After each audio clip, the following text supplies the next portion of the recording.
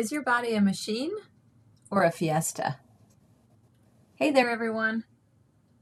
Have you all been following the coverage of the diabetes drug, Ozempic? Ozempic is the brand name of semaglutide, one of a series of drugs in the category GLP-1 receptor agonists. The drug, which mimics a hormone, works by suppressing the body's production of glucagon. Since glucagon cues the body to raise its blood sugar, when it's suppressed, insulin is better regulated and insulin resistance can be prevented. Ozempic sets off the cascade that signals the brain to tell the body it's full. The drug received approval for people with type 2 diabetes and/or obesity to help them eat less and control their weight and blood sugar. Because Ozempic and other drugs like Wegovy that use the same chemical not only produce the feeling of fullness, but also slow down the actual emptying of the stomach, people who take the drug report not only consuming less food, but also not suffering from cravings.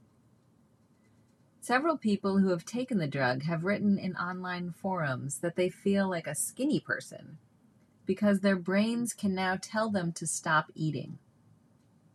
They say that something that was always broken is now fixed. As one might imagine, the side effects of the drug are quite unpleasant. People suffer from diarrhea, vomiting, constipation, dizziness, and nausea. They can also experience hair loss and a gaunt look in their faces, more consequences of rapid weight loss than the drug itself.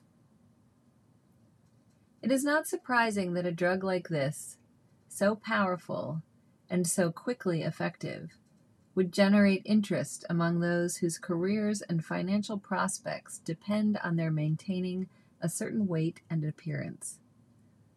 Rich people, too, have found ways around the limitations of the drug's target population, paying compounding pharmacies to give them the drug, or an off copy of it, semaglutide sodium, which some say is not the same thing at all, if a doctor won't prescribe it to them off-label.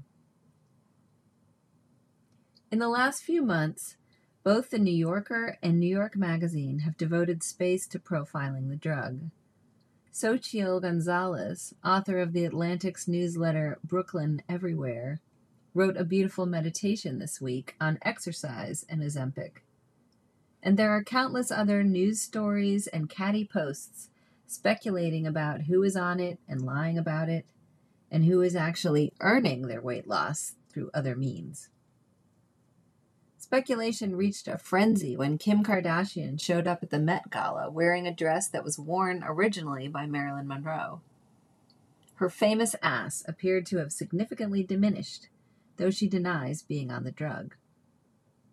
There are memes about Ozempic face, and it's already being referred to in the press as a celebrity weight loss drug, rather than a treatment for diabetes. Here's the thing I've been wondering about, though. For all the press this drug received over the last 6 months, all the excellent discussions of whether Ozempic is the death knell to the body positivity movement, and a restoration of white thinness as the beauty ideal associated with the rich, there's a question I've yet to see someone raise.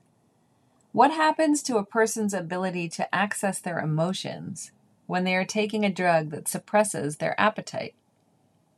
That is there a link between loss of appetite, the literal hunger for food, and the loss of connection with desire itself, with feeling itself?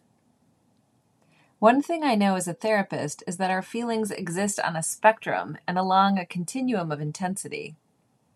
We cannot suppress grief and terror and still have access to joy and excitement. We cannot dull the level of intensity of one feeling and still have access to the high intensity of another. Most people who are moving from a state of numbness or dissociation to instead feeling their emotions in real time, for example, cannot access their joy without first feeling and processing their suppressed grief. When I'm working with clients who are trying to get in touch with their feelings, I start, as most of us do, with the somatic. Before we can identify the subtle differences between anger and contempt, or aversion and fear, we can start with physical sensation. If anger is recognized in part by tuning into tightness in the gut, and anxiety recognized when we feel our shallow breaths above the diaphragm and our quickened heartbeats, it's clear that to be emotionally attuned, we have to attune to the signals coming from our corporeal being. Would it follow then that the reverse is also true? That suppressing appetite would perhaps unwittingly suppress emotion? There's an eerie, unanticipated side effect of Ozempic. It stops people from engaging in other behaviors that produce dopamine. It stops people from shopping in an addictive fashion. It's been said to stop alcoholics from craving drinks. If this is a drug that stops people from seeking dopamine hits altogether, then what kind of person does one become when access to pleasure is no longer available or even sought after? I'm not in any way dismissing the incredible possibility and hope that Ozempic might provide to all of those whose lives are impacted by addiction. Rather, I'm wondering about the unintended consequences of only focusing on this drug's power to induce weight loss. Because pretty much the only other thing I see people talking about after they're done gnashing their teeth at the Kardashians is how much money is about to be made off the obesity drug revolution. Consider this newsletter your stock tip about which pharmaceutical companies you should invest in over the next 10 years. There's a beautiful passage by Uruguayan journalist, writer, and novelist Eduardo Galeano from his series called Windows. This one is called Window on the Body. The church says the body is a sin. Science says the body is a machine.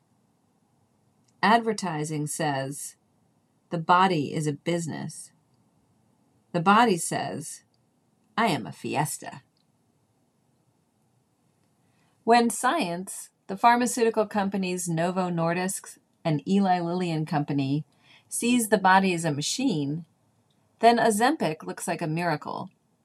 Suppress hormone A with chemical B, trick the brain into engendering the satiety response, and diabetes and obesity, heart disease and sleep apnea, cancer and liver disease all decline. But the body isn't a machine. It's a feedback loop. We are the ones who impose the metaphor of machine onto the body to help us tame and study it, specialize in its systems, tweak its engine, bang on its hood. In reality, any intervention we make into one aspect of being will impact other aspects, often in ways we cannot anticipate. When I was reading the New York Mag Ozempic story, I was struck by the layout. The article, Life After Food, was accompanied by a photograph of a banquet table covered with fake food. The table, its place settings, decorations, and platters laden with plastic turkeys and stuffed tomatoes, aspics and pomegranates, was covered with cobwebs. It conjured a world of people who had completely turned away from their own appetites. What other embodied awarenesses and information will be excluded from or literally unavailable to consciousness if we can no longer distinguish between hunger for food and hunger for connection, or between despair in the core of our being and the pit in the stomach sensation that is the consequence of low blood sugar and too much focus and overwork? Consider the following words: succulence, appetite, sensuality, flesh, taste, desire, pleasure. Each is a bridge between corporeal sensation and emotional expression, or even a kind of hybrid fusion of the two. It is not a coincidence that the words listed above are associated with the feminine, and the ways the feminine threatens a patriarchal world order that dominates and controls the female body, and all those bodies who are feminized in relation to a rational, straight, white, able, male-bodied ideal. What happens when our dominant culture, which already encourages us to consume objects, people, drugs, and entertainment in order to numb out and disconnect from that which terrifies us, is granted a drug so powerful that the numbing could be a kind of permanent state? What kind of capitalist productivity will be achieved by people who never need much to eat and who can't access the slowness, the pleasure, the rest that being truly full forces upon us, regardless of what our mind or our boss might demand of us? What happens to our feelings of commonality and connection to others' bodies if our own body is unable to tell us what it wants and needs? Will Ozempic usher in a higher level of loneliness and numbness in its consumers? Or will they experience great happiness looking at how beautiful they are in the mirror? I wish I could end this post with recommendations of how to recognize and celebrate the fiesta, and not tame the body, objectify it, stuff its mouth with cloth. I wish I could say that when I look in the mirror, I don't check to see how much my stomach sticks out, and automatically think about what I could eat or eliminate to keep it as flat as possible. I wish I could tell you I remember what it was like to just inhabit myself as a whole entity and not think that I have a body and a mind, my property, divided from each other. I wish I could tell you I don't use food as a reward, earned after a sufficient period of denial or after I've finished a certain amount of work. I'm writing this post in a coffee shop, trying steamed cold brew for the first time. It's fluffy with bubbles. The barista told me it was creamy, but it's actually just black coffee, no milk. My stomach's twisting and growling, but I won't leave here until this is finished, until I've proven to myself that I can focus on my writing and not my lunch. I'm writing this post to you and to myself as a reminder that the body's hunger, its appetites, its beautiful and unruly nature is a kind of music, always playing, asking me and us not just to listen, but also to respond.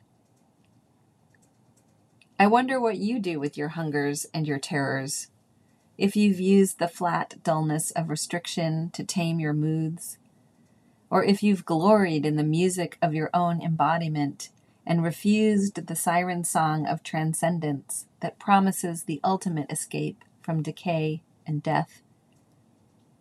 I wonder if you know someone on Ozempic, or if it's coming up in your sessions when people talk about their bodies and desires.